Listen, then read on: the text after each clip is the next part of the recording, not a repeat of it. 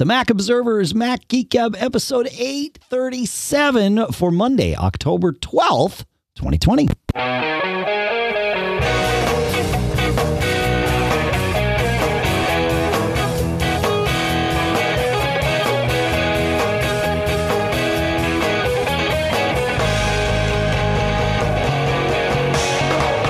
Greetings, folks, and welcome to the Mac Observer's Mac Geek Gab, the show where we take all your questions, all your tips, all your cool stuff found. We take the things that we've found. We take the things that we've learned, and we mash it all together and mix it up into an agenda that we loosely follow with the occasional tangents, with the goal being that each and every one of us, you, me, him, we all each learn at least 5 new things. It can be different things. Like I can learn different things from you and him, and like it's all good.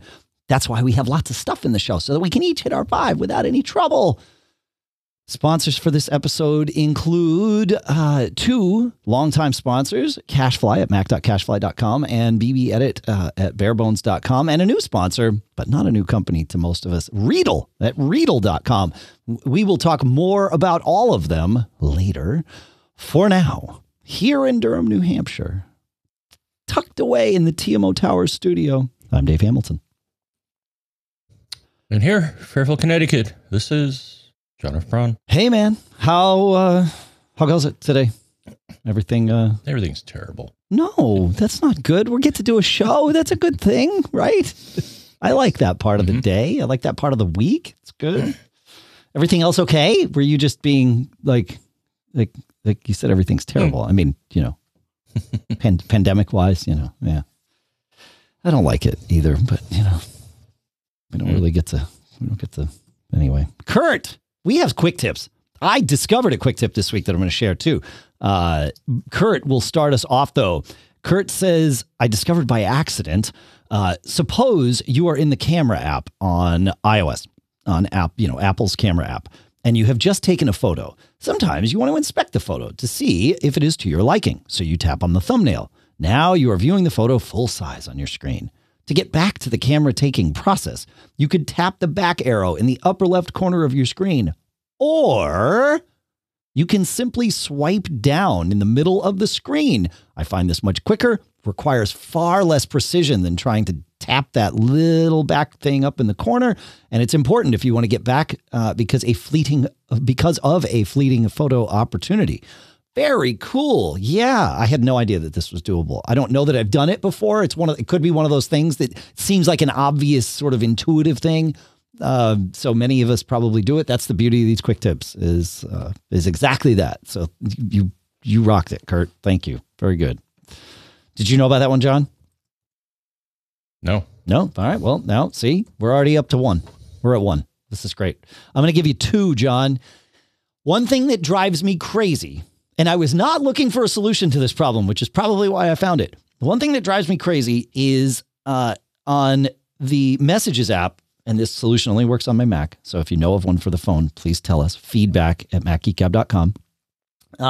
On the Messages app, it will tell you how many messages there are how many new messages, unread messages, I should say, not necessarily new, unread messages with a little badge. And there is no way of seeing just the unread messages, at least that I know of. Now, on the Mac, I found, all by accident, if I control click on the messages icon while messages is launched, it will show me in the little, I'm going in the dock on the messages icon, control click, right click, whatever, double tap click, whatever your alternate click methodology is, and there's probably a quick tip baked in there somewhere too. With messages open, it will show you which groups or individual messages have unread and how many are unread in any given group. And now I see a message from a friend of mine that's probably 3 weeks old that I had no idea about. So that's awesome. But I will address it later because I'm doing a show now and I'm going to quit messages again because, dicey. Did you know about that, John? No. Yeah. Did you send myself a message? Do you know how to do that on iOS? Because I don't. So I'm hoping somebody out there does and will email us because that would be good. Right. And they should email us. I think you said feedback@macgeekgab.com, Dave. I did. That's what I said. Yeah. I said feedback@macgeekgab.com.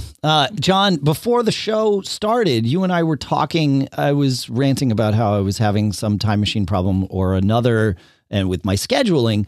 And you talked about your scheduling for Time Machine. We both use Time Machine Editor for our scheduling, but you do something very specific with it. Tell us what you do. Well, at least on the Mini. So the Mini is the podcasting rig here. And so normally this machine, when I'm not podcasting or gaming, is asleep. But the way I'm set up here, Dave, is that I use Time Machine Editor, and they have a number of options in it. And one is calendar interval. So what I have is I schedule an event every day at 3 a.m. and say, do your thing. And it works on this machine because this machine has PowerNap. And one thing that PowerNap can do is do a time machine backup in the background. I also have a Carbon Copy Cloner thing set for 2 a.m. so they don't fight with each other. Ah, right. So they're not So that's both my trying to backups. back up at the same time. Got it. Yep. Right. So that's the way I'm set up on this machine. My MacBook Pro is a little different. That one I actually have set up, Dave. So Time Machine Editor has another setting. And so on my MacBook Pro, I have it set for when inactive. Just because. Yes.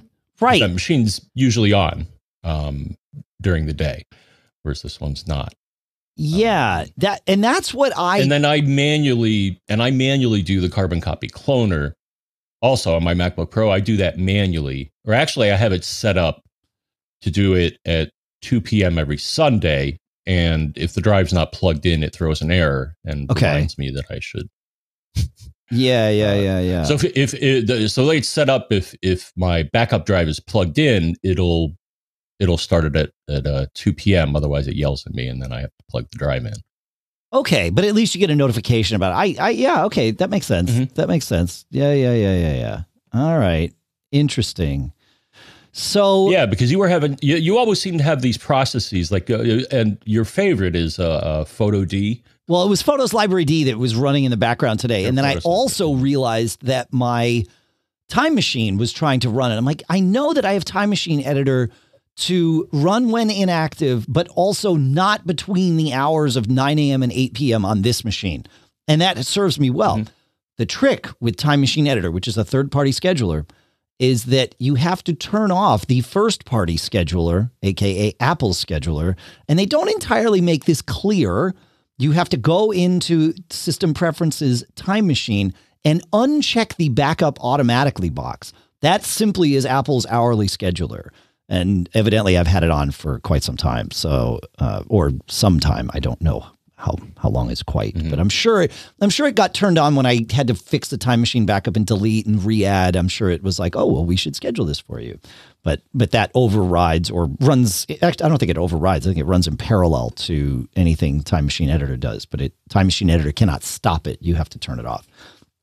So anyway, but you're right about PowerNap. And I guess we still call it PowerNap. I thought that Apple had changed the name of it, but it's still listed as PowerNap and Energy Saver. But when we had Mike Bombick on the show, he taught us that if you go into your Carbon Copy Cloner tasks and you click on the schedule or edit the schedule for your task,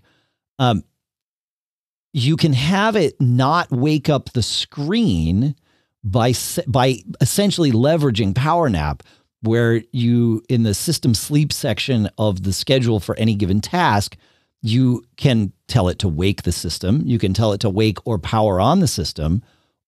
And then the option he taught us to choose is run this task when the system next wakes.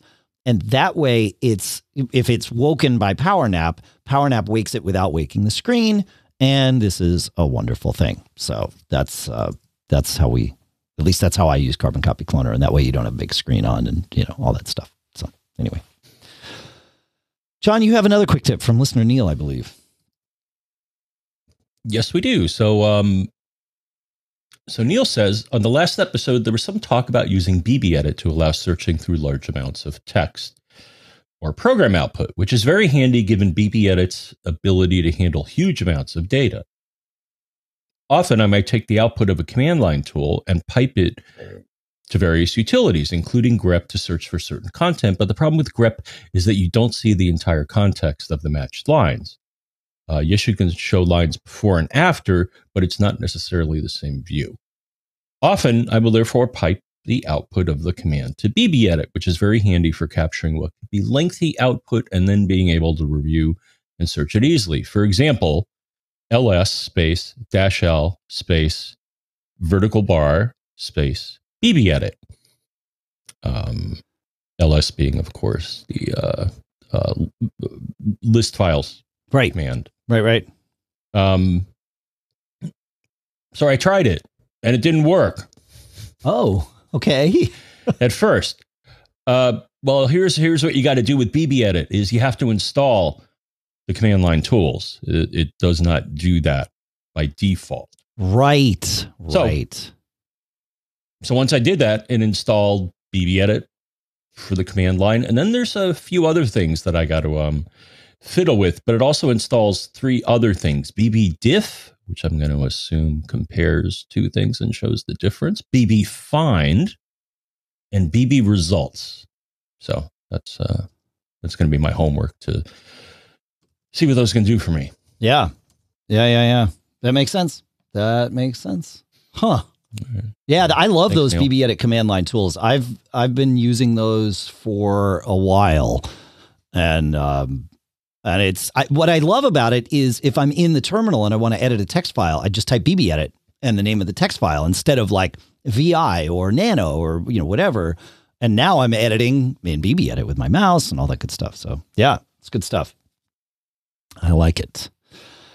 All right. Where are we here? We have some tips / follow-ups from recent episodes, and we will start with Travis, who has an answer, perhaps a final answer, I hope, to the unlocking problem that we talked about with Dan last week, getting his Mac to unlock with his Apple Watch.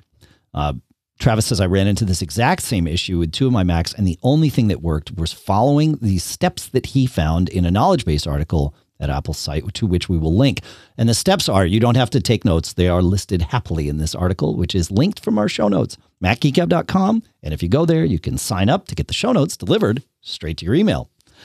Open keychain access. In View, enable show invisible items. Search for auto unlock. And then you should see a whole bunch of auto unlocks. Select them and delete them. This will reset / disable auto unlock on your other Macs if you use multiple Macs. While still in keychain access, search for auto unlock with no space. There should be 4 entries, he says, and delete those. Open the Finder, navigate to Home Library Sharing auto unlock. There should be 2 files. Delete those, and they're listed there. And then open System Preferences and try re-enabling auto unlock. You may need to enable it twice. The first attempt will likely fail. He says, after I did the first Mac, I did not fully clear the auto unlock sans space entries in the keychain on my second Mac. I left the new entries created from the first Mac. Also, the first time I tried this, I had to forget the Wi-Fi network on my watch and rejoin, and then it worked. So thanks for that, Travis. That's helpful to know. Man, I love finding these needles in the haystack. And as Kiwi Graham pointed out in our chat room at live.macgeekup.com, keychain show invisible items. Talk about a hidden quick tip in there. I had no idea that existed either, which is what he was saying in the chat room. So I like it. This is great little tips. This is how we keep from having to, we were talking, I guess it was last week, right? Where I was saying, lamenting that so often the solution is like, well, nuke and pave. It's like, yeah, but I hate that. I want to find the needle in the haystack and just fix it quick. Everything's easy if you already know the answer. Now we're knowing the answers.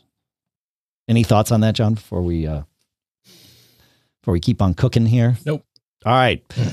Also, last week we were, speaking of Kiwi Graham from the chat room, last week I was talking about debugging my iPhone and not really having the things that I wanted. There's no activity monitor on my iPhone that is of any use. And Graham says, I thought I'd share or remind that for debugging purposes, one can see the live console log via iMazing. As per any console, there will be lots of messages that aren't of interest, but there is a little filter/search field that lets a geek hone in on the suspect processes. I've recently been using this to try and work out why my iMazing backups have been hanging. And he found that there's some bug that was causing his health data to swell up and say that it was 1.6 terabytes of data. His phone is not that large unless he knows someone that we do not. But I think it's just a bug in 1401 or on his phone for some reason. But this was super helpful. This does one of the things that I was hoping to be able to do, which is to see any of this diagnostic information while not attached to power, because that's the key to seeing what the phone's doing when it thinks it's not doing anything. And so I did that with iMazing. In fact, my phone was in my pocket. So it wasn't even, the screen wasn't even on. I had not woken it up in quite a while. I was just sitting at my desk answering some Mac Geek Gab mail.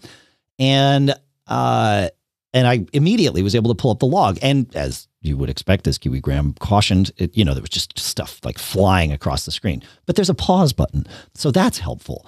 And, I wanted to get a feel for what, normal looks like, because that's how we best troubleshoot. And I saw two things running that I still haven't sorted out.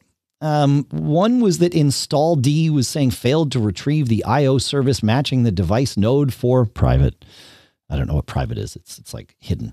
And then also along with that was container manager D saying things that were either errors or success. Like there were some weird things. So it feels like maybe there's a stuck install or something, which is entirely possible. I have a lot of apps on my phone. I probably need to start my new iPhone with just nothing and manually kind of put things on it and set it up. I think that's what I'm going to do. A, for these kinds of things, but also B, so I can leverage I can start fresh with a home screen and sort of leverage everything that's in iOS 14. Speaking of new iPhones, Apple's announcement is Tuesday. We will be doing a special episode right after that. So tune in for that. You can watch us record it live.macgeekup.com and or we'll put it on all the feeds like you're used to. But I did notice something on my phone, John, while I was looking through these logs, and it said it was HEARD, HEARD, which in parentheses the log says hearing utilities, and it said availability, and it was looking for HC message device name key David's hearing aids. Now, longtime listeners will remember that I tested out those Sigma hearing aids. I forget the model number. I will look it up while we are talking here. But I thought, man, I haven't used those in a long time. What the heck is this? It was the Signia. I said Sigma. Sorry, Signia Pure Charge and Go 7NX. So I'll put that in the show notes if anybody's interested, because they were fantastic. Really had some fantastic features and really, excellent iPhone integration. But I had not used these in a very, very long time. I tested it out, and then that was that. And I thought, well, that's interesting. So I looked in Bluetooth devices to see if it was, looking for if it was there. No, not there. I thought, well, but clearly my phone knows about this. In fact, I don't even think I had tested it with this phone. I think it came across as Cruft with a migration. Sure enough, I searched in settings for hearing aid and I found it. I should bring my phone back up here. In accessibility, my hearing devices, I think is where it was. And sure enough, there it was listed. So I removed that. And maybe that'll help my battery life if it's not looking for a device. I can see why an iPhone would be very eager to find these hearing devices, and that would be important to you if you had that. But if you don't have that and it's still looking, maybe it's burning some extra CPU. So this this log, can be helpful Still, a nuke and pave might be the easiest answer. But yeah. So I already found one thing, and I'm curious to see if my battery life is generally impacted, hopefully in a positive way, by removing this thing from there. So yeah, I know. You had a tip, John, from go ahead. Sorry, did you have? The one thing. At one point, maybe you can't anymore, but I thought you were able to use Apple's console to look at what was happening with a connected iPhone. Connected. I think that's the key. I don't think Apple's utility will show you logs for a not USB connected phone. Oh, all right. Oh, I maybe it will. I was able to do that once. Maybe it does. Yeah, you could entirely be right about that. I didn't think it would show me it if it wasn't connected via USB. And of course, then you get all the things that are going to happen when it's plugged into power, and that starts to get at best confusing and perhaps even misleading, because there's things an iPhone will do on power that it will not do when it's running on battery, because it's it's trying to be conservative with power, which it should be. So, all right. You want to take us to Martin? Martin has a follow-up, I guess. You mentioned SD cards in the show. I had one break open the other day and was most surprised to find the read-write tab was not electrically connected to the small chip inside. That would explain John's writing to the device while in the read-only position. As you said, it's down to the host whether it obeys the request or not. So yeah, don't buy cheap SD cards. Yeah. In my case, though, it actually was one of my docks that was not honoring or looking for this signal. One of mine did and one of mine didn't. I don't know. I should write to Anchor about that. Yep. See what the deal is. Interesting. Or maybe it was just a one-time weirdness. I don't know. Sure. Yeah. Sure. Yeah. Very interesting. Cool. Kiwi Graham does confirm that the macOS console does show the iPhone console log for Wi-Fi stuff. So yeah, you're totally right, John. That's great. All right. Well, that's good to know. So you don't necessarily even need iMazing to be able to do that kind of troubleshooting. Why can't it just show me Activity Monitor? We're steps away. Well. All right. Where are we on time here? We have some questions. We have some cool stuff found. We have some Wi-Fi stuff. Let's go through our questions. I think these are going to be relatively quick here.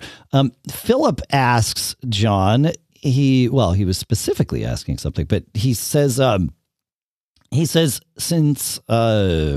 looking for a weather app that has a widget that can be put in the notification center or in the iOS 14 widgets. Does anyone know if Dark Sky has this feature? Right now, I use Hello Weather on my phone. And this is interesting. I have lots of weather apps on my phone because I test lots of things. And I only found one weather app on my phone that has a widget, and that is Apple's weather app. I don't like Apple's weather apps widget because it doesn't give me enough information. So I use Widgetsmith, which does allow me to create and craft and hone my own weather widget, which I have in a smart stack on my phone. And it gives me exactly what I want. It tells me if it's the percentage of rain or percentage of precipitation, presumably right now it's just rain, and then high and low temperature for the day. And it color codes each day for a 7-day week, which is exactly what I want to see. So, but yeah, I have on my phone, I have Dark Sky, no widget, and no widget for any of these. Rain Viewer, Air Visual, which I realize isn't quite weather, but still no widget. Snowflake, Storm Radar, and then my personal favorite weather app, which is Wonderground by Weather Underground. So, and the only widgets I'm offered are Apple's weather app or Widgetsmith. So if anybody knows of weather apps that have widgets, let us know. Maybe somebody will even let us know in the chat. And if they do, we'll put them in the list here. So yeah, there you go. Now we'll put Widgetsmith down. All right. John, you have a question from Joe? Yes. So Joe writes, "Hi guys, a potential stump the geek question. I need a lightning port doubler. Everything I can find uses the second lightning port only for charging. I need one that is fully functional for both ports. This may not be electrically or functionally possible, hence the stump the geek. Why, you ask? Good question. When I travel, I carry a SanDisk iXpand thumb drive with about 100 movies on it for watching when away from home. This works great when on a plane, but the problem comes when I'm in a hotel or somewhere and want to send the video out via HDMI. There are AV adapters with Lightning to HDMI, but once this is plugged in, there is no way to connect the SanDisk device. As I mentioned, port doublers or AV adapters are plentiful, but all of them use the second Lightning port just for supplying power. I used to be able to plug in the SanDisk so on the iPad can read the movies and simultaneously then output the video to the HDMI for sending to a TV. I suspect the design of the Lightning interface is the limiting factor here. So again, my Stump the Geek question on how to solve. I've copied files to the iPad, but that gets kind of old. So he prefers to play them off of the flash drive. I've also considered traveling with an Apple TV and just beaming the video, which you can do. Yeah, that would be one solution. Yeah. Mm-hmm. But that adds bulk and weight, so any ideas would be appreciated. So I broke out the Google Foo, Dave, and I think I found a potential way to solve this. Now, so first, you may ask yourself, not only how do I work this, but nice reference. But you may ask yourself, what is a Lightning port really? And I looked at the pinouts. Lightning is basically a USB port, Dave. It provides power and it provides data, and it's USB. Well, you can verify this because if you have something Lightning-based plugged into your machine and you look in system info, you're going to see at some point the USB link speed, either USB 2 or probably USB 2 or USB 3. And then I found a Dandy article which offered a suggestion here. So since this is really a USB port, Dave, I found something at Cult of Mac from a couple of years back. The title being How to Use a USB Hub to Hook Up Multiple Devices to Your iPad. So, and they suggest a powered hub would allow the connection of multiple devices. But I'm wondering if the root of their solution would also do this, and I don't think it would on its own. And the root of their solution is the Lightning to USB 3 camera adapter. Right. As you can imagine, has both a Lightning port on it and a USB-A port. And the iXpand drive that he has is similar. The one I have is that one end of it is a Lightning port and the other is a USB-A port. So,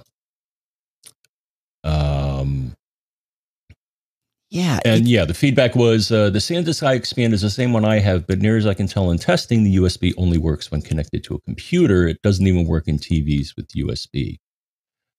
And the Apple device is essentially what he has, except his has an HDMI port. Yeah, that was another thing I learned. Once I looked at this Lightning to USB 3 camera adapter on the page, on that same page, it says, oh, by the way, here's another adapter, which they call, I think it's the digital video adapter. But they also make an adapter that has both an HDMI port and a Lightning port on it. So I think what'll work is... But I think the adapter with the HDMI and Lightning is only to provide power in via Lightning at that point.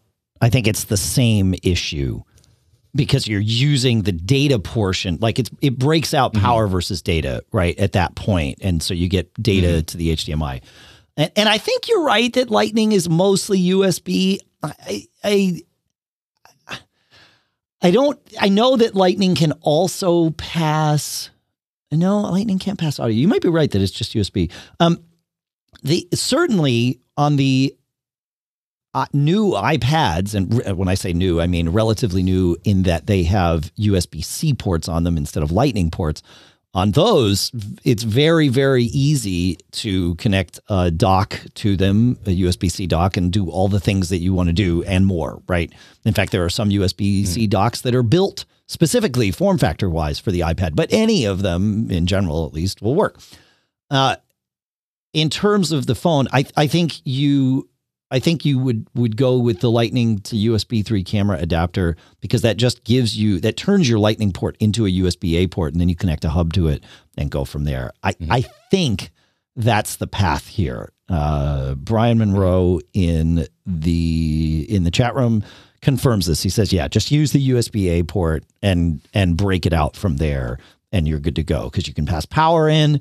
You can pass data across it. It opens that world up. So that's the answer for sure. Yeah. Yeah. Good. Cool.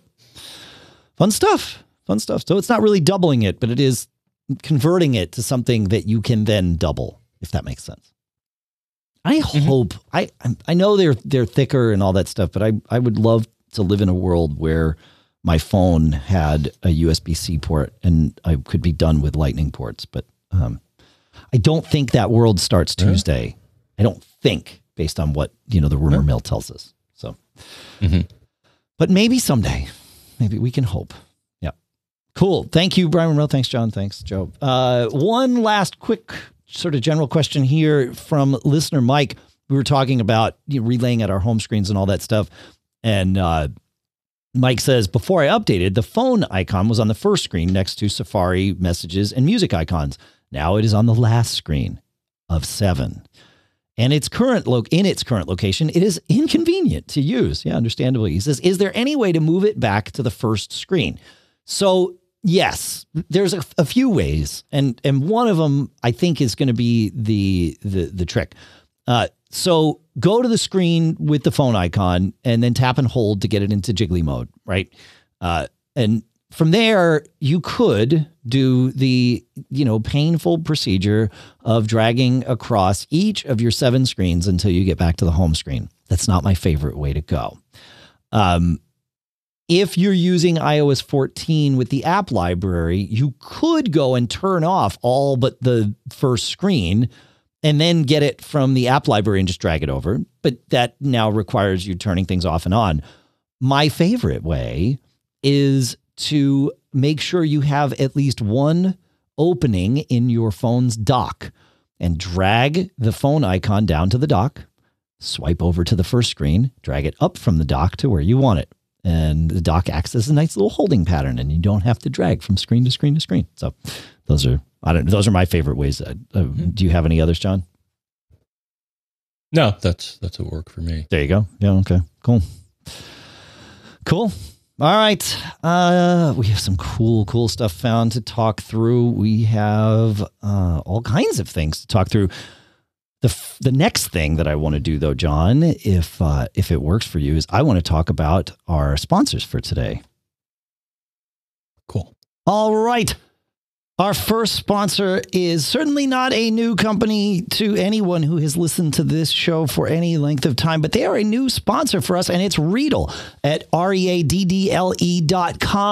Readdle has been making apps on the App Store since the App Store opened day one 12 years ago. Over 150 million people have downloaded their apps.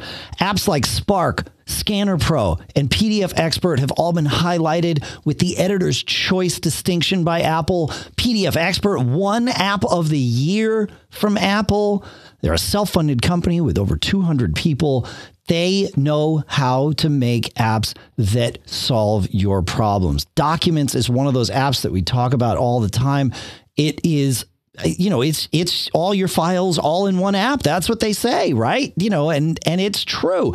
They have added so many iOS 14 widgets with their apps. Documents, which I just mentioned, has widgets for recent and favorite files, widgets for music, widgets for file actions, right? PDF Expert, widgets for recent and favorites.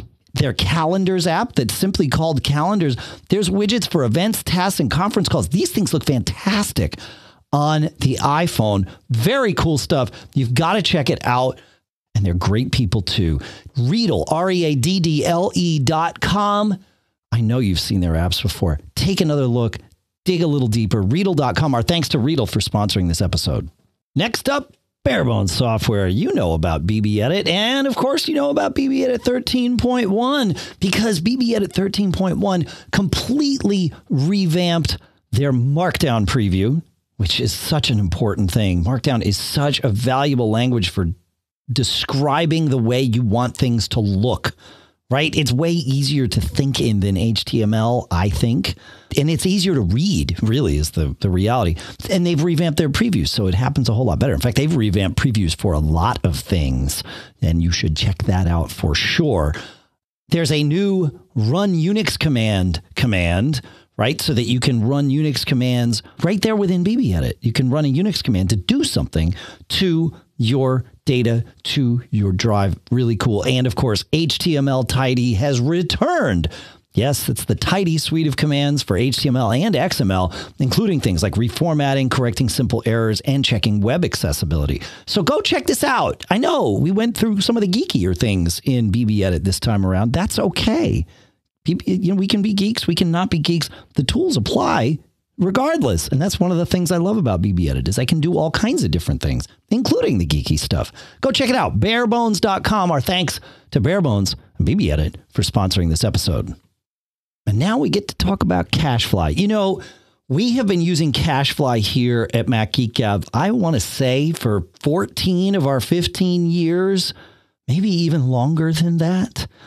CacheFly, we say it at the end of every episode, CacheFly are the ones that provide the bandwidth to get the episode from us to you. And they do it efficiently. They do it quickly. They are great partners. It's a wonderful company and a wonderful service. They know what they're doing in terms of getting data to people. Well, they also know what they're doing when it comes to making sure data gets to people quickly. And that includes not just raw data like your media files, but also your website. They've got their own web content optimization solution that links in with your engines, your website, and delivers it quickly to people everywhere. You know how important it is to have a fast-loading website. If it loads slowly, Google will forget about you. No one will find you. That's bad. Well, the good people at CacheFly know how to do this, and they're even going to provide a free optimization consultation for you just for being a Mac Geek Gab listener. Yep, just for you. You can know exactly where your site stands today with a Lighthouse score report and then learn how CacheFly's web optimization solution can help add 60 points instantly to your score. This is 60 out of 100. So yeah, most of us have websites in the 10 to 15 range. You definitely want to bump that number up. Visit mac.cachefly.com. That's mac.cachefly.com. Our thanks to CacheFly for providing the bandwidth to get from us to you and for sponsoring this episode. All right, cool stuff found time. And I'm going to start with Anker's new charging survival kit. Specifically, though, in their charging survival kit. So they've got their PowerPort 3 2-port 60-watt connector. It's got two USB-C power delivery ports, obviously, on it.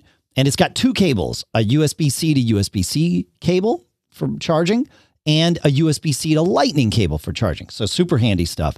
But what it has that's really cool is the new Anker Nano, or as they call it, the Anker PowerPort 3 Nano. This is a charging block the same size as the tiny little charging block that you get with your phone, right? The little tiny one that, you just like sits on the wall and takes up just one outlet and all that stuff.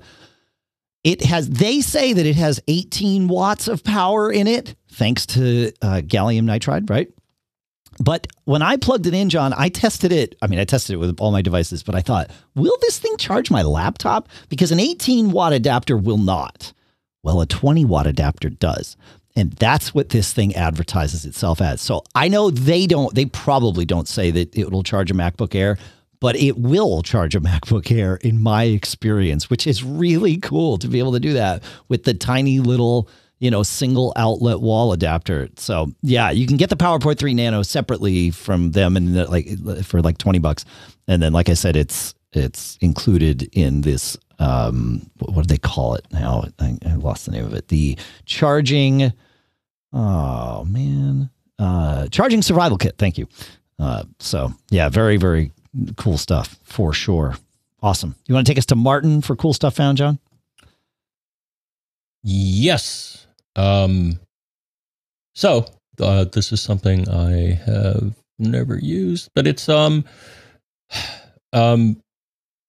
called Enhancer for YouTube, and it does a whole bunch of things. It's like a Swiss Army knife here. So it does ad removal, playback speed control, playback quality, volume control, auto pause, and preloading.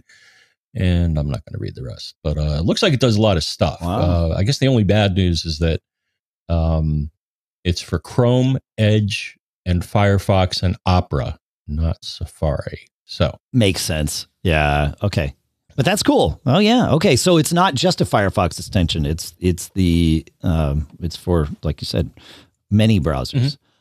Controlling the speed of playback. I can see that being helpful, especially if you're like watching this show on our YouTube channel, which you should subscribe to. Mm-hmm. I highly recommend it. Great content, as you know. All right, cool. Scott brings us, we were talking a few episodes ago, he says, about the BenQ screen light bar. And he says, I couldn't help but jump in with this recommendation. It is the Lofter, L-O-F-T-E-R, screen light bar e-reading LED task lamp with no glare on screen, USB powered monitor for home office, etc., etc. You know how those Amazon descriptions are. They are stacked with keywords. But yeah, sure enough. And it's just $39 on Amazon. It's a bar that goes across the top of your screen, kind of sits up there balances up there like a webcam might. And yeah, there you go. So very cool. Thank you, Charles. We like those things. He loves his, and it is you can adjust the color temperature on it, which is key especially for webcam stuff and all that. So it's good to have the light balance. Speaking of webcams, John, I have been interested in finding a webcam that is not Logitech branded. Not that there's anything wrong with the Logitech stuff. It's just that for a time, especially during the pandemic here, they were real short on stock. Like so short, we couldn't even get Logitech corporate to send you a camera. Like they just did not have them. So I was like, well, wait, they're clearly not the only people that make webcams. And so I've been checking out a few, and one that really has risen to the top. I've checked out some that are crap, folks, by the way. This is not one of them. But it's Ausdom, A-U-S-D-O-M. It's a $90 camera, 1080p, 30 frames per second. That's really the frames per second is what we as Mac users care about, because our phones and our iPads have 30 frame per second cameras. Our Macs have 15 frame per second cameras but doesn't the iMac Pro have a 30 frame per second camera in it? Like it drives me crazy, but it really makes you look kind of choppy and weird and crappy. It's a noticeable difference when you go above 15 frames a second. And so this one has it. It's got it's got a microphone array on it, and the sound is good. We do family Zoom calls with our kids every week, and we generally do them from the house on Lisa's machine. So we are using the mic that's in the webcam, as opposed to like when we record this show, we're using, the mics that we have because they're nicer. But, it's a very, like an hour-long call. People will tell you if it sounds like crap, especially if they're your kids. And so this has been a good testing ground for us. And the microphone array on this is great. It picks up everything. It filters out background noise in a nice way. Obviously it works with, all the things. It is just a webcam. So I'll throw that in there again, just looking for brand alternatives so that we're, not stuck in tunnel vision here, which no pun intended. And Ausdom definitely delivers. So yeah, good. Thoughts on any of that, John, before we move on? No, I didn't know I didn't know the camera on the Mac was. So you're saying the camera on the MacBook is kind of wimpy? Yeah, it's terrible. 15 frames a second. Yeah, it's awful. They all are. I don't know why Apple does this. I mean, like not every other, most Windows laptops have 30 frame per second cameras in them, which is great. It's a remarkable difference. Like if you're zooming with somebody and they're on their Mac using the built-in camera versus using like their iPhone, when they, like if our kids are like, oh, I'll use my iPad today. It's like, oh, they look so much better. So now I got to send them all webcams, but yeah, that's fine. Yeah. Mac Tracker doesn't, I'm looking here. It says, so like my MacBook Pro, all it says here is 720p, but it doesn't offer the frame rate. Huh. Yeah, it's limited at 15, which stinks. So yeah, not good cameras built into Macs in general. All right. Let's see. We will go to Paul here, and Paul brings us two cool stuff founds. He says, I want to send in a couple of cool stuffs found suggestions. The first of which is an app called When Did I? Unfortunately, it has a really ugly icon, but I'm finding its functionality very useful, especially with everything that's going on at the moment. Essentially, it lets you set up and record when you've last done something. For example, he says, I use it to tell me when I last changed my Ring doorbell battery. I have it tell me when I rebooted my router, cleaned out my gutters, changed the water in the fish aquarium, downloaded data from my bank. With COVID, he says, I even use it to remind myself when I last used one of the 3 masks that I have in rotation. It keeps a record of these actions over time, and the data can be edited if you forget to log your action in the moment. Very handy. So thank you for that. That's great. Yeah, I like it. When did I? Cool.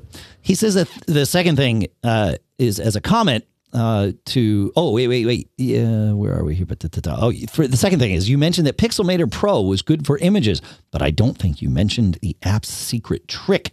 If you're using Pixelmator Pro, you can switch it to become Vectormator simply by pressing Command-Shift-V keyboard shortcut, and watch the tools and palettes instantly change to Vectormator, meaning it becomes a vector design tool instead of a pixel design tool. To switch back to your Pixelmator with photos, press the same keyboard shortcut again.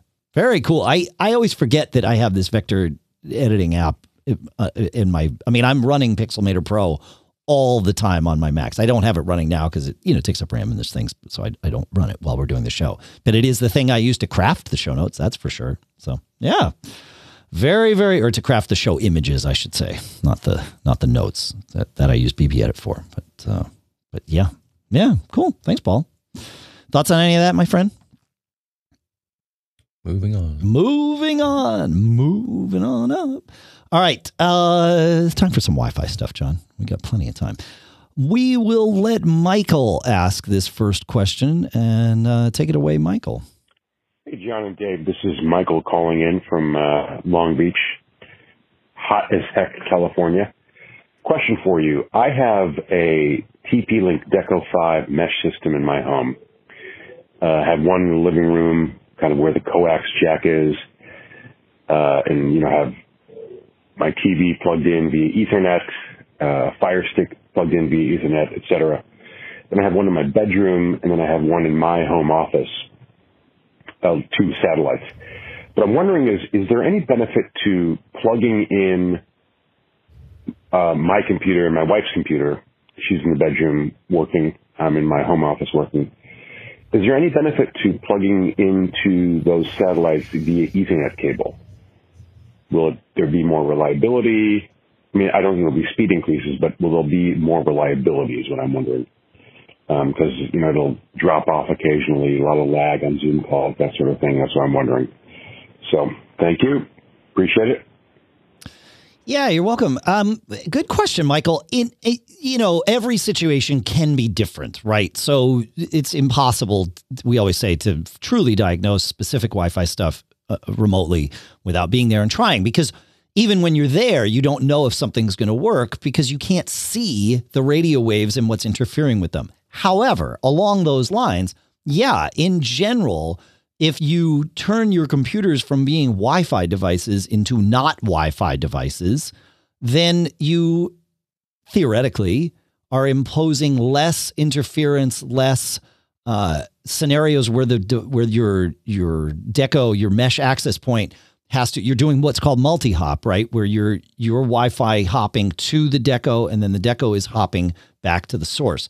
So if you can eliminate one of those hops by plugging directly in, then yeah, you eliminate some latency, but you also give the deco the opportunity to focus its Wi-Fi on the, on its backhaul as opposed to the front haul to you. So yeah, it probably would make things better. I always recommend if you're doing, a satellite, a mesh satellite to say your TV scenario, from wherever your router is to your TV or to your home office or whatever, then plug things in Ethernet to that. In fact, even get an Ethernet switch and hang it off of the deco. If you need more than, in this case, 2 ports, you can plug into multiples. And again, I mean, it's all going to go over the same backhaul anyway. So decluttering the Wi-Fi realm in that room can help. Your issues, though, might be related to having spotty backhaul connection. And in that case, then you either want to move that deco so that it's, a little closer to the base station unit, or put a second one in and do multi hop, which is fine, to get that happening. So I don't know. That's how I would head down that path. But I would start with exactly what you're asking, plugging things in Ethernet and see if it makes better. So I don't know. What do you think, John? Sounds good. Okay. All right. You want to take us to Jurgen, John? Yes. And here's a quick one. Yes. Let me just. Yeah. So Jurgen, I'm going to guess he's over in Deutschland. Yes. Or Germany. But when I wrote back to him, I wanted to put the umlaut over the U because that's how you spell Jurgen. Yeah. Something you could do on the Mac, if you hold down pretty much most any key. So in this case, hold down the U key. After a few moments, you're going to see a list of all of the variations with a number below them. Yeah. So if you need to put a special character in something, hold down like the same thing. So I think A, you can also maybe put an umlaut over. Yeah. So same thing. If I hold down A, I see a list of all the variations with all the different What? marks. So I had no idea. So if I were going to type an umlaut, I thought you were going down the path of do Option U, because that's the key for an umlaut, and then type the letter that you want to be underneath it. And you can't do like an umlaut with a D underneath it, unfortunately, but you can do like an I or an A, as you pointed out. I had no idea that you could hold down the key. For me, for whatever reason on this computer, when I hold it down, and it may just be the app that I'm in, it puts my thing all the way down in the corner. But it's fine, and I can then choose by saying, okay, it puts numbers under them, and so I can say 4. I want an I with an accent, or I don't know, whatever. That's pretty cool, man. Yeah. Nice little quick tip. All right, you can take us to Jurgen. Is that? Yeah, I wonder if that works on iOS as well. Yes. But, it definitely works on iOS. Yeah, if you hold the key down, then you get the options. Mm-hmm. Yeah, for sure. Yeah. Yep. Didn't know you could do it on the All right. So, anyways, Jurgen says, up until last week, I got my internet connection via cable. I got the chance to get fiber and signed up for it. Since last week, I now have cable and fiber. I'm thinking about keeping both as to have a backup if one fails. So far, I have 2 routers for cable, 192.168.whatever.1, and router 2 for fiber, 192.168.whatever.2. I can now set the router on each device on my network to use cable or fiber. Wouldn't it be nice if that switching would be done automatically? I did some research and found that there are routers with 2 WAN ports. Unfortunately, the 2 modems are too far away, and I would have to go through some trouble to put in some new lines. My next thought was to install router R3 and point my devices to that. So in case one connection fails, I only have to change the route of R3 and not every single device. I have a TP-Link Archer C7 as a spare router and tried to put it in bridge mode, but it's not working. I'm not sure if R3 is the problem or if my strategy is flawed. What would be the correct solution? Is using R3 and R4 and pointing them to R1 and R2 and all my other devices to R3 or R4 the correct way? Or are there some other routers that can do some automatic switching maybe even with load balancing without needing to be connected over WAN. Or is there a software solution? Wow. So here's what I came up with. So one thing you could do, though I don't think this is the best solution, you could bond your two connections in the Mac doing something we'll call link aggregation. And that's in System Preferences, Gear Menu, Manage Virtual Interfaces, +, New Link Aggregate, and then select the interfaces you want to combine. So I think that there's something else. Now, when he said load balancing, that had me thinking, and so I started searching for devices that would do this, and found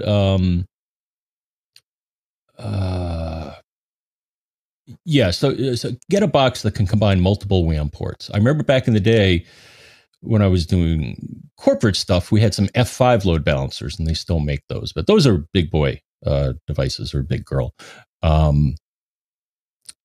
But I did find an article, top 11 best load balancing routers for Wi-Fi load balancing.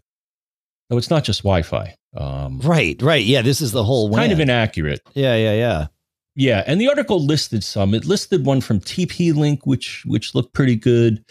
And it's the TP-Link SafeStream Multi-WAN VPN router. Okay. So that's one thing. And all of the devices listed here have multiple WAN ports, which is really what he's doing here. Yeah, right. But then this right. caught my eye. The article listed the Synology RT2600AC as being able to do this. And I'm like, huh? Yeah, we've talked about that here. Sure. Yeah.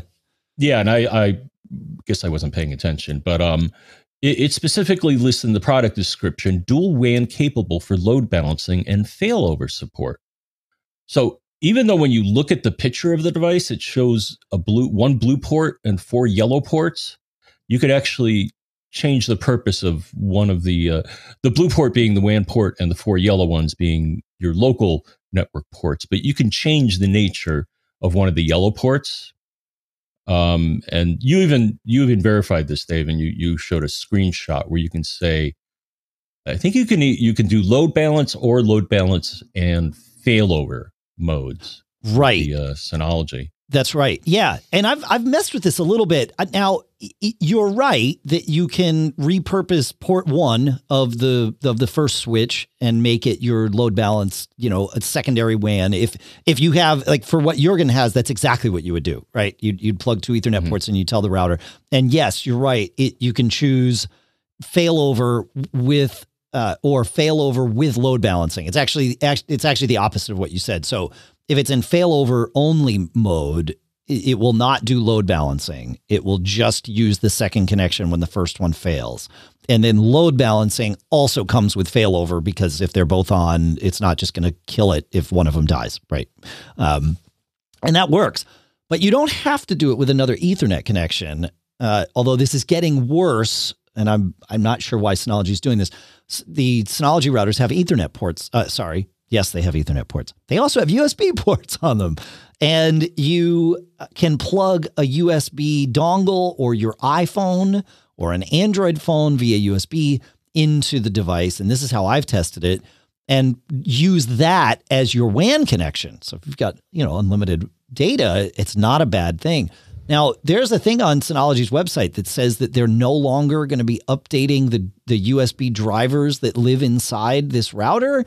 And so it's basically, if it works, great, but it might not work going forward at some point. You might not be able to do the USB thing the way that you've done it in the past. I have no idea why they would hurt this functionality. And it's not entirely clear whether it's all across the board it's going to be getting worse, or if it's just for the dongles and your phone. Maybe they're more focusing on phones. I'm not entirely sure about this. I'm trying to get a straight answer out of them. I haven't gotten it yet, but yeah. So yes, there's that in the chat room. Sonic Wall was mentioned by Brian Monroe as an option that'll do, load balancing / auto failover and that sort of thing with multiple WAN connections. So it is doable. Really, I mean, what makes the Synology router special is the software that they put into it, right? I mean, it has a lot of the same hardware that other 4x4 dual band routers have. It has a fast enough CPU though, and enough RAM to be able to run what Synology calls SRM, which is Synology Router Manager. And it's the reason that even though this, what now, 4-year-old, 5-year-old router is still sitting at the top of many lists of standalone routers, it's certainly at the top of mine. Consumer Reports just this month, or maybe end of last month, rated the Synology, again, 4-year-old, 5-year-old router is like, best in class, which just blew me away. It's like, oh, I'm not crazy. Other people see this too. And it's because they put enough RAM and horsepower in it to get us now. Now, it does not support Wi-Fi 6. So will Synology come out with Wi-Fi 6 stuff next year? I sure hope so. But yeah, it's all about the software, because it's just, it's 5 Ethernet ports and they're VLAN'd into a switch and a WAN port, but there's nothing saying that if it's a programmable switch, which clearly it is, you can say, oh, we'll take that one and do this with it. And there's other things that you can do with it too. You can dedicate a port for your VoIP service so that you're getting, quality of service on that one port and treating it a little differently. There's all kinds of things that you can do with the Synology router. But again, it's just software. And this is kind of the reason, now that I think about it, John, for years on this show, I was obsessed with running third-party software on my routers. I would run, it started with Tomato, but then it was DD-Wort for years. And that's how we created our sort of quasi-meshes initially. And these were just consumer-grade routers. And we took the consumer-grade software off and we put this, geeky-grade software on. And then we're able to do all of these kinds of things. And DD-Wort, I'm nearly certain would have allowed me to do this kind of thing with it. And then Synology came out with SRM and was like, hey, we've got a really nice GUI and we'll back it up, as opposed to, your warranty being void the moment you put this software on there. We're with you, And that's why we liked Buffalo for so long when they made routers, because they supported DD-Wort on them. They would ship them with DD-Wort if you wanted. So yeah, Synology really saw that need and was like, okay, we want to go after the geeky consumer, but also be usable by the not geeky consumer. So anyway, it's fascinating to me though, like obviously. Yeah. So, all right, we should get back to the show. I mean, I know this is all part of the show. We should get back to the agenda. We're still doing the show. It's not like the show ever stopped. I don't know. What do you think? Like, we don't have to, but do you have any thoughts on this, John? No, it'd be nice to have. Yeah. It'd be nice to have multiple connections, but I don't. Yeah, I don't have the option for them here. I look every 3 months. It's on my calendar. When was the last time what was it? When did I could put it in that too. Mm-hmm. I check with Verizon to see if they've gotten Fios anywhere, near my house. I mean, it's like 3 miles away, but it's not here. Maybe more than 3, maybe like 7, but still it's like, it could happen. I mean, I've got a university right there. I know there's faster connections here in my town. I want faster upstream. Anyway, I did notice something though.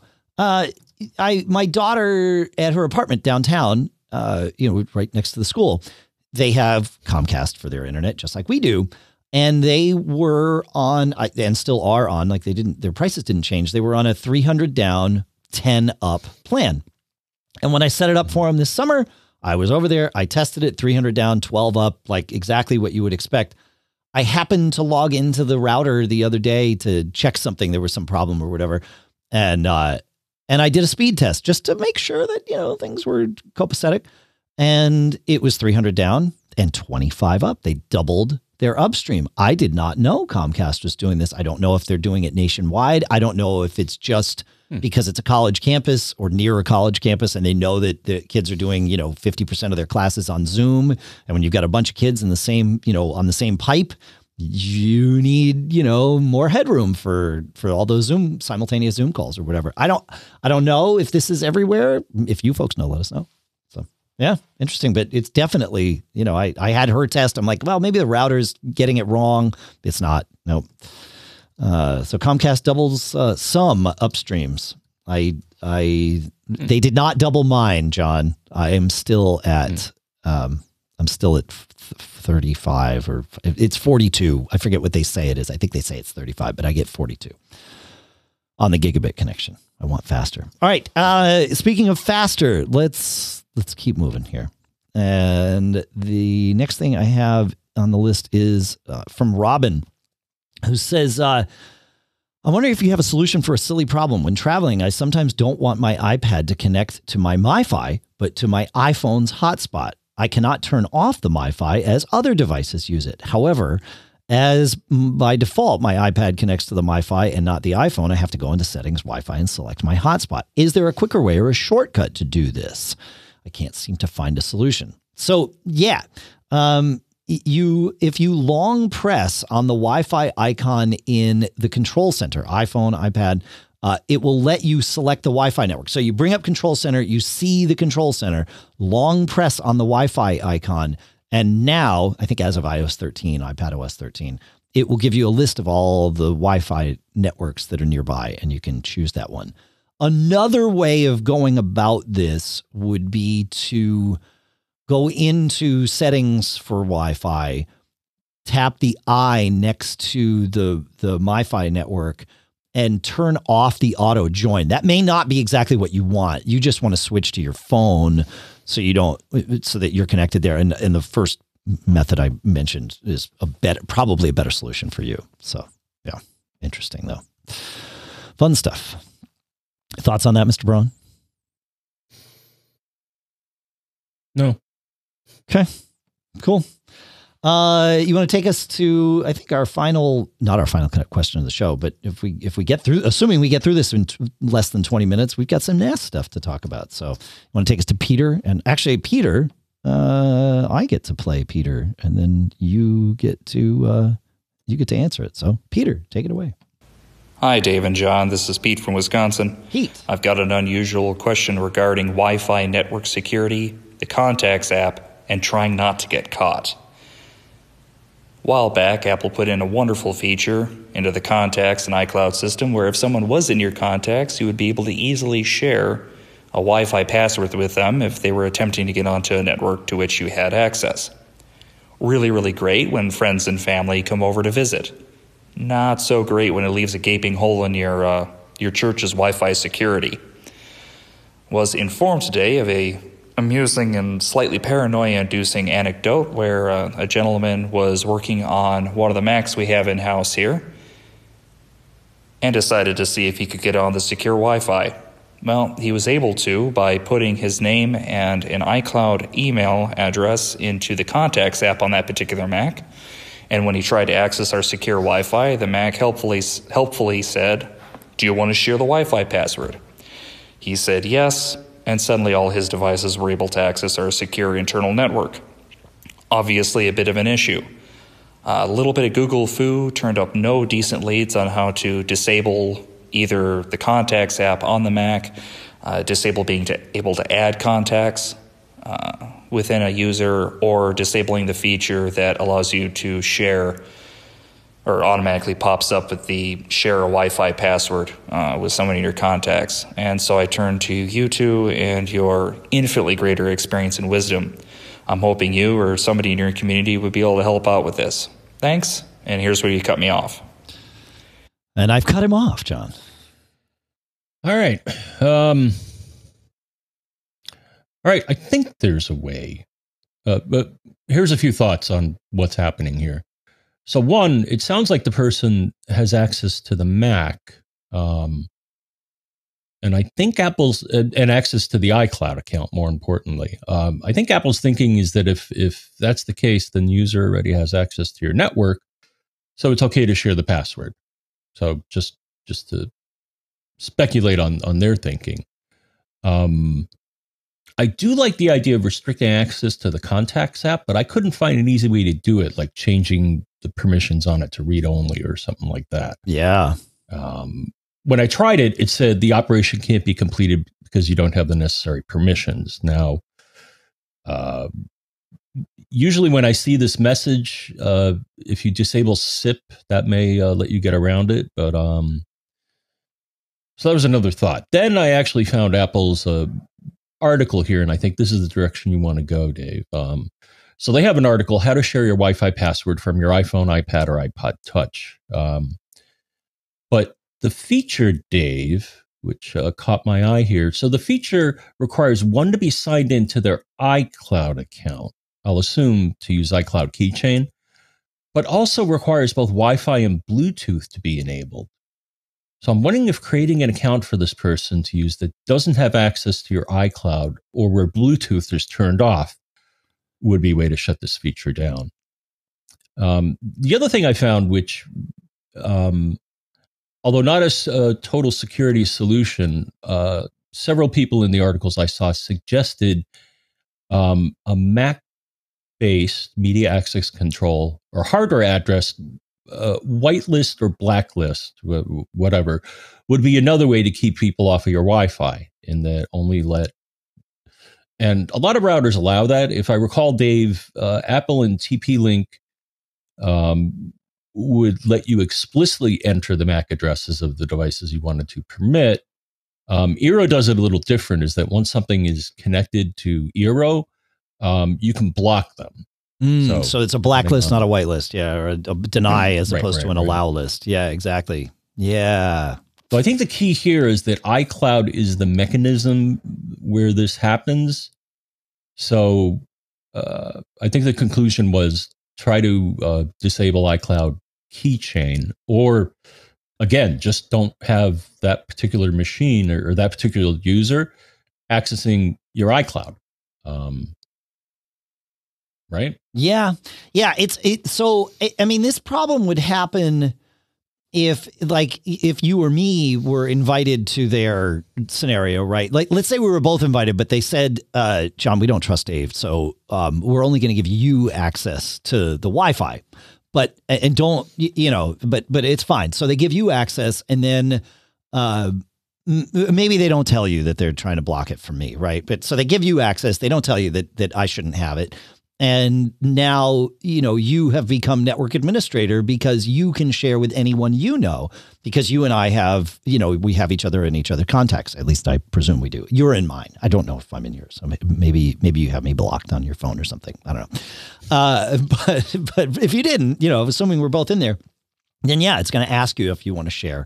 And I've had this happen at when I'm at the theater, right, where if I'm working, or even if I'm watching a show or whatever, but there's an internal Wi-Fi network that's only used by the staff of the theater. And of course I use it because I'm there and I work, and, and I've even been on stage and seen it say, hey, do you want to share the Wi-Fi password with so-and-so? And it's like, I really probably shouldn't do that, because if I hit share, it's going to send the credentials up to them. But yeah, it is. iCloud Keychain is at the core of all of this. And there is, other than I like your idea of, have that machine not signed into iCloud. That doesn't really solve the problem. An allow list versus a deny list of your MAC addresses is absolutely a good way to go if your router supports that. Another good way to go if your router supports it is to have certificates, not just using password, but have, a cert that needs to be installed on the device. And a lot of enterprise routers do this. You get this at a lot of enterprise scenarios, right? Where, you log in to their thing, you download a cert, that cert is now on your device. And that cert will not be shared across this mechanism. So that would be one way to do it. Yep. Actually, the Wi-Fi that my ISP offers actually uses that. I think it's called WPA. WPA Enterprise. Yep. And the first time I tried to connect to it, it's like, hey, you here's a cert for you to add, so you can then get on the network. Yeah, one trick is Comcast does this too. I think they've all sort of standardized on one so that users can roam on each other's. But with Comcast, the cert puts in the 3 Wi-Fi networks that Comcast allows, which is fine, and your credentials. If you don't have that certificate on Comcast and your credentials, you can log in to the secure Xfinity network by putting in your Comcast email as your username and your Comcast email password as your password. You do not need the cert from them. It's easier with the cert, assuming it's actually easier. But if you need to get connected, then you can just do that. And that's worked fine for me. So yeah, that's another way to do it. Yeah, I like it.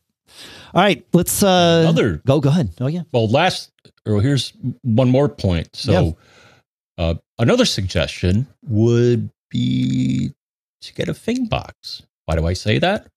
Well, when my friend Barry was over, he wanted to, our friend Barry was over here. I shared, my password with him because I wanted to let him on the network. No sooner did I share that password, I got a notification that there was a new device on the network. Fing will let you manage or boot them off if you want to. So whenever it sees a new device, it'll come up and say, hey, you want to manage this or deal with this? Right. And I could have said no. Yeah, right. You can decline that. Oh, I like it. That's good. Yeah. Cool. All right. Well, are we good on this one? We have some questions about network storage, mostly Synology, because that's the best network storage devices for people like us, in us sort of, consumer, prosumer, geek range. This is it. So anyway, Andrew asks, I just downloaded Synology Assistant for my Mac a few minutes ago, and when I attempt to open it, it tells me that it cannot be opened and to contact the developer. And so we got him opening it because I think it's a non-signed app. And so with any non-signed apps, this part of this is not about networking at all. You can go, if you double click it, it will tell you I can't launch. If you right click it, like go in the Finder, go to applications, right click the app, choose open. I know it seems like the same thing, but this shows an intention, and you get a different option in the dialog, which is open it anyway, or something along those lines. And it will allow you to open the app, and then it will remember that you allowed this app, and you'll never have to think about it again. So that's how you open this app. However, Synology has a way of finding all the Synology devices on a local network, regardless of whether you have this app or not. And it is simple. You just go to find.synology.com, and that will scan really what it does is it looks at what other Synology devices have registered with the same IP address as the one from which you're coming, right? So your local network has one IP, and it will find it. Or in the case of IPv6, I think it looks for anything in your range, and it will tell you, yeah, here's the things on your local network. And, when I launch it, I see my disk station and my router, and yeah, it's good stuff. So that's how you find a Synology disk station. John, you want to take us to, unless you have any thoughts about that, you want to take us to Neil? Yes. All right. Neil says, for the past few weeks, I have been having a problem with my Synology no longer being available to Bonjour or ZeroConf, if you prefer. My Synology is named Gluon, so I should be able to connect to it or ping it as gluon.local. Okay. But that will simply fail at least once a week. If I reboot the Synology, all works as it should for a time thereafter. Today, I SSH'd into the Synology when it was not properly responding and did a PS space aux space bar space grep space AVAHI. And it showed that the daemon was running but not working. After rebooting, I got the exact same response to this, so it doesn't look like there was a process missing. I looked into var log and found a bunch of messages from AVAHI that were complaining about an IPv6 change. So I don't know if that was part of it. He's on an arrow. My thinking is to wait until the next time I find the local address doesn't work. And at that point, check the log files, see if there are any different messages. So, nice work. And first off, I didn't know up until now what AVAHI is. That's the Linux process that handles zeroconf. And it sounds like he knows where to look when it's failing. The only thing I could suggest, one, maybe talk to Synology. They may have a bug. I don't know. But I do recall having an issue with their service in the past when doing Time Machine, and that it couldn't find whatever.local, but it was able to find it if I used the IP address. So that's one suggestion. And I pretty much exclusively access my Synologies by IP address and not the name. And I'm also curious what protocol you're using. I've had issues with using AFP. So you may want to limit things to SMB and see if maybe that would help. And that's Control Panel File Services. And there's SMB, AFP, and NFS. There's also some ways you can tweak the aspects of the protocol. So that may be another place to look. So, yeah, that's all I got. Yeah. I'm seeing at least in the Wikipedia article about Avahi, that it is similar. It is a zeroconf engine, but it is not just another name for Bonjour. It says Avahi's performance resembles that of Bonjour, sometimes even exceeding it. However, Avahi can lose services when managing large numbers of requests simultaneously.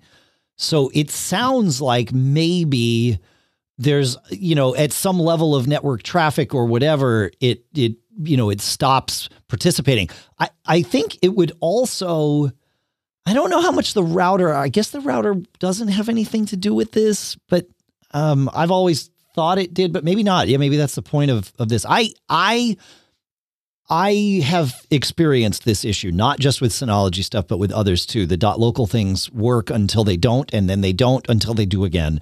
And that's frustrating to me. So I assigned names in my router's DNS server to all of my devices, not just my disk stations, but my computers. Everything gets a name. Now, some of them, the name is inherited by the DHCP server. If you go in, you go into system preferences, sharing, you can put a name there for computer name, right? And that name is passed along to the DHCP server. So if, it will, in many cases, do this. So I assign to my DHCP server, I signed a network name. I called it internal.network. Don't ask me why I did two things. It was a decision I made a long time ago when I didn't really understand this stuff. But anyway, my local network is called internal.network. So if I want to get to my iMac in the office, I go imacoffice.internal.network, and boom, it's there. It's doing a DNS lookup with the router. So if the router's offline for some reason, then it's not going to find it.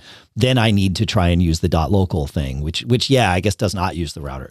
But this way, I never have any issues. I don't even think about using .local.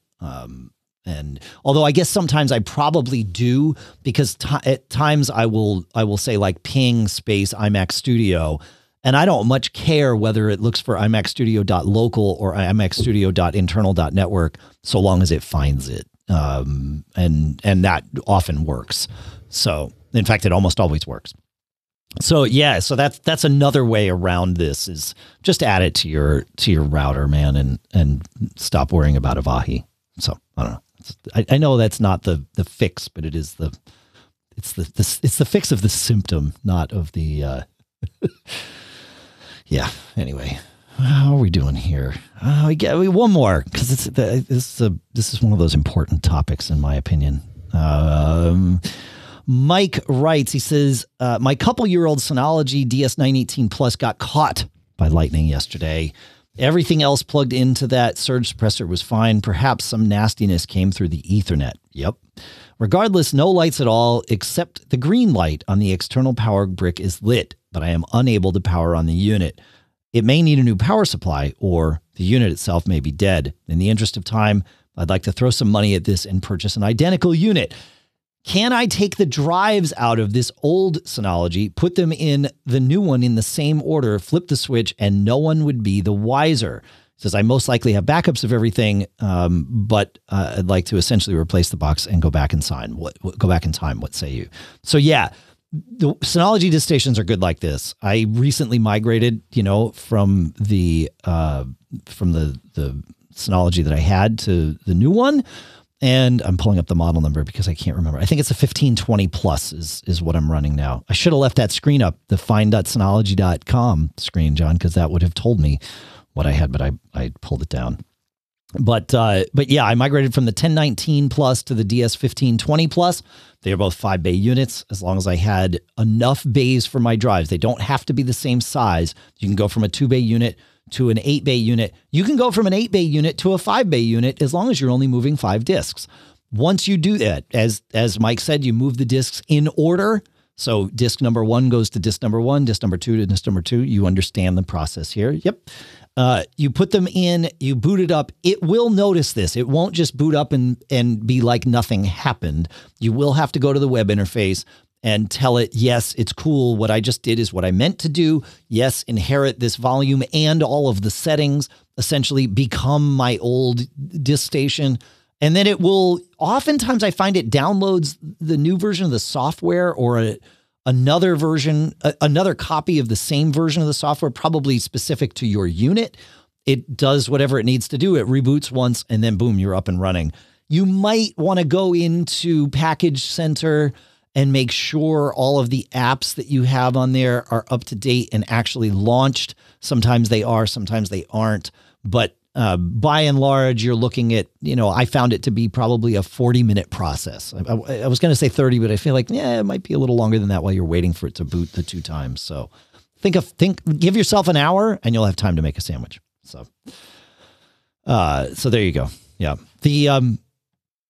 But I'd buy a UPS to put your disk station on.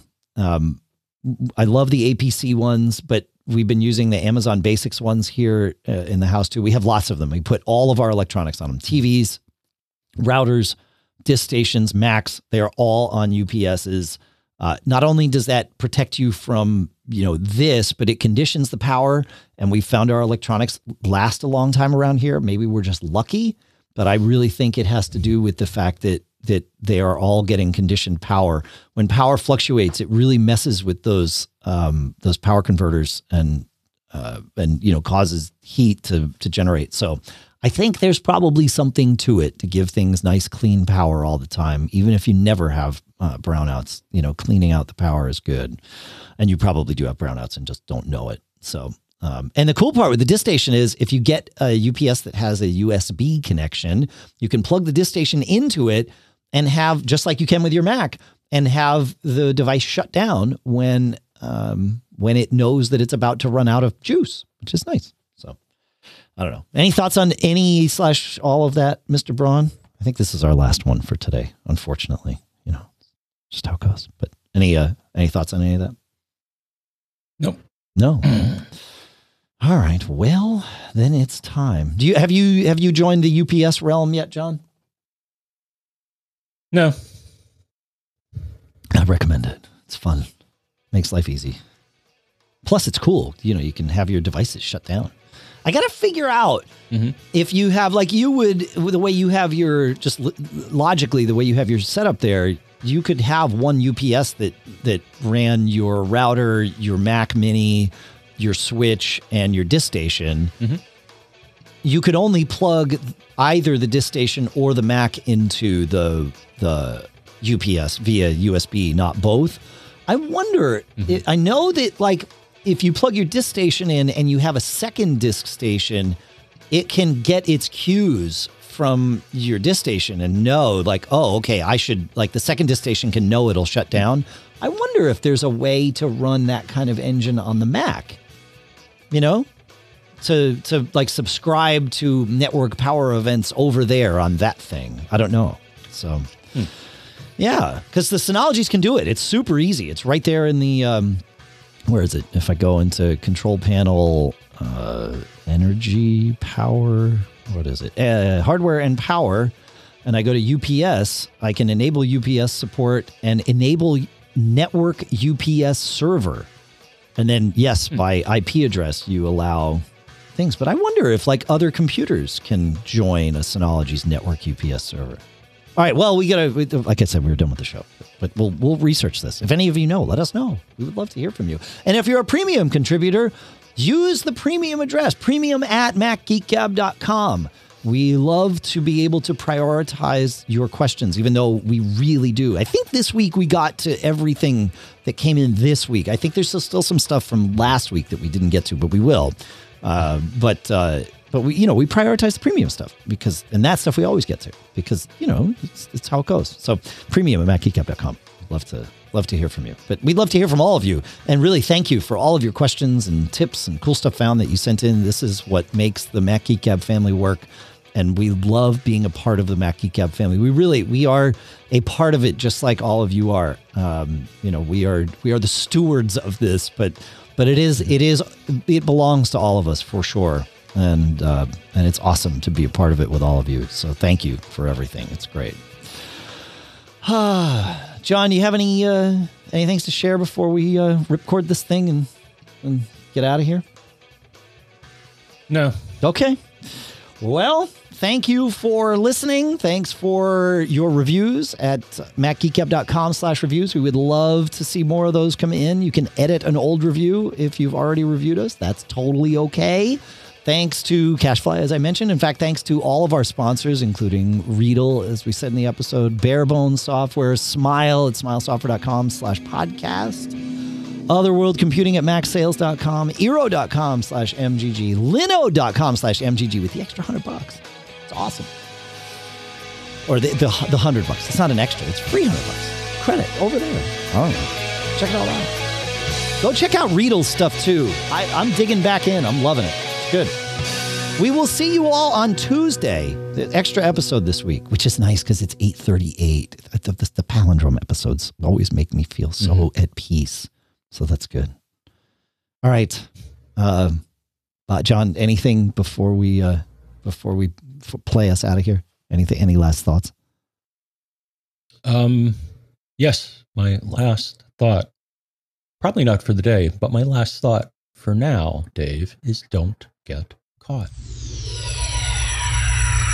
Made up.